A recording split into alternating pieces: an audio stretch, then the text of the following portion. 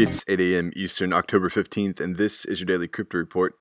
Bitcoin is down 1% at $11,315. Ethereum is down 3% at $371, and XRP is down 3% at 25 cents. Those are leaders by market cap. Top gainers in the last 24 hours. ABBC coin up 50% and Fusion up 17%. What works so well that it's basically magic? Bitcoin mining, USDT in the top 3. What about selling with Shopify?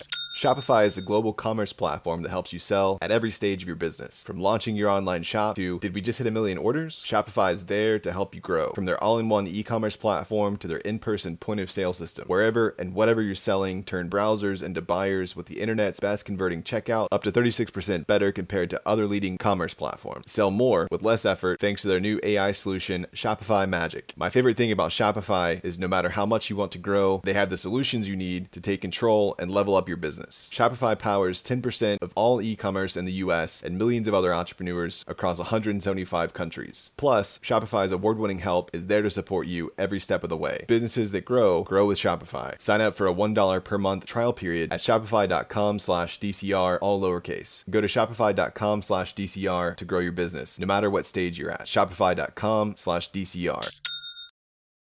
Today's episode is brought to you by the digital marketplace Ungrocery. If you've ever thought about who your food comes from, Ungrocery is the place to shop. Join the food people online at ungrocery.com. Today's headlines: watch manufacturer Breitling has introduced an Ethereum-based system to put all their new watches on the blockchain. This move makes Breitling the first watchmaker to offer a digital passport for its timepieces. The provenance effort was trialed on a single model earlier this year.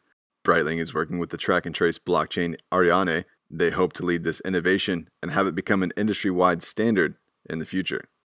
Well, Block is introducing a product called Vesper, which they're hoping will attract would-be DeFi users who don't want to do all the work. The product allows users to stake their crypto, indicate a risk preference, and the platform does the due diligence and farming.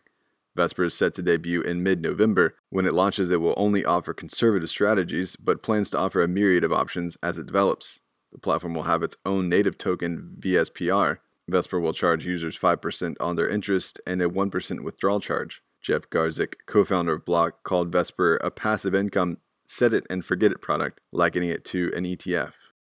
Well, the Isle of Man has clarified some guidelines around cryptocurrencies and highlighted which ones it would consider securities. The island's Financial Services Authority undertook the effort to provide clarity to businesses who may want to work on the island. The guidelines indicate that tokens offering profit, income, or capital growth would be regulated as security-like investments and would require a financial services license, where tokens or cryptocurrencies that offer a store of value or access to services and are not a form of e-money would be unregulated. And finally, a man in Auckland is facing 30 charges of money laundering via land, crypto, and luxury cars. All up, the operation netted 7 high-end luxury vehicles and 3 properties worth an estimated $2.2 million. 5 others were arrested for their involvement. That's all for us today. Visit us at dailycryptoreport.io for sources and links. Find us on social media. Add us to Alexa Flash Briefing and listen to us everywhere else you podcast under Daily Crypto Report.